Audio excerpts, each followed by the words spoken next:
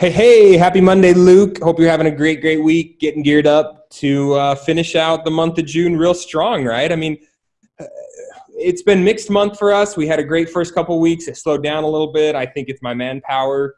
It seems like when I pay attention to the forums, my state and my area is always about a week or two behind what everyone else seems to be experiencing. But my portfolio has been a little stagnant. I'm not really able to grow it much from a buy here, pay here standpoint. Tell me, man, I mean, when does it get smart to free up capital, sell accounts, go out, get lines of credit? I mean, do you ever sell accounts? No, never have. Well, let me back up. We did back in '01, and I don't, again, I don't recommend it. If you can, there's times you have to, but if you can weather the storm of low cash flow, then don't do it. And that may mean not buying inventory. Now, you don't want to hear that, but well, I can't buy it now anyway, so it's all right. Yeah, that's right. So you could just sit there and collect your payments. Yeah, and it'll come in.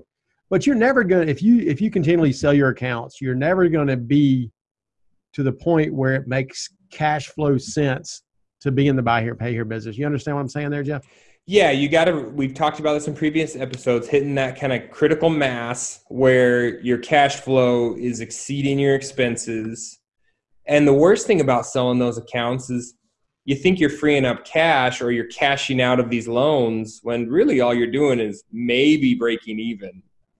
That's another, it's another business model. You know, it's really not much different than a CAC type model, right? If you know that you're going to sell accounts, well, you've got to build in that loss you're going to take by selling the accounts. So your car is going to be a lot higher than most people's, right? Yeah. So again, if you're working CAC every day, your cars are probably not even priced. They're probably a lot higher than most because you're taking that big cut from CAC when you do the deal, or from Westlake or whatever, you know, ABC subprime company.